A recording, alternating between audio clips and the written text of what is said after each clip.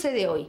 Sucede que la universalización, digamos, de las músicas, incluso de las otras músicas, de las músicas étnicas, de las músicas populares, hace que la capacidad de recepción de los jóvenes sea mucho mayor.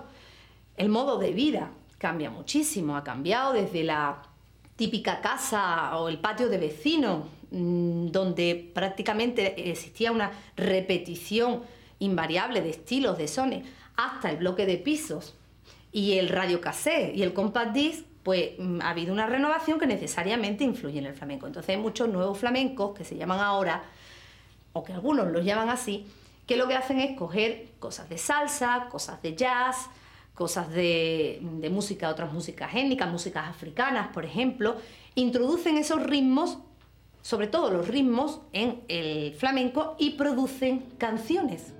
Ya no somos los gitanos como antes, estamos integrados en la sociedad, que además hasta podemos votar, pues estamos apuntados en el censo electoral. ¿Qué está pasando en el mundo? El planeta va a estallar. Que si la guerra en Croacia, que no hay coña en Burundi y no tienen que jamás. Y el mundo le da la espalda y no se entera de nada. Y el mundo le da la espalda y no se entera de nada. Dale vuelta a tu pasado y te podrás enterar de que todos somos mestizos, del que menos o el que más. Tiene algo de judío, de gitano, musulmán, sangre negra o africana, asiático, que más da. Y no se enteran de nada.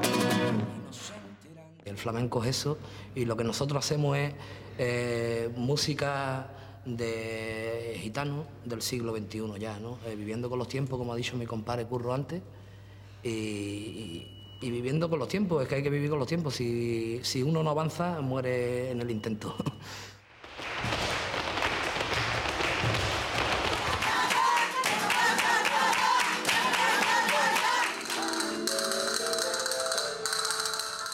El flamenco es un mundo, es que es muy complicado, es un cristal que si lo toca lo empaña. Tiene que tú estar ahí y pasar por detrás y entrar dentro e intentar de vivirlo, de conocerle sus defectos y sus maravillas. El flamenco es un mundo.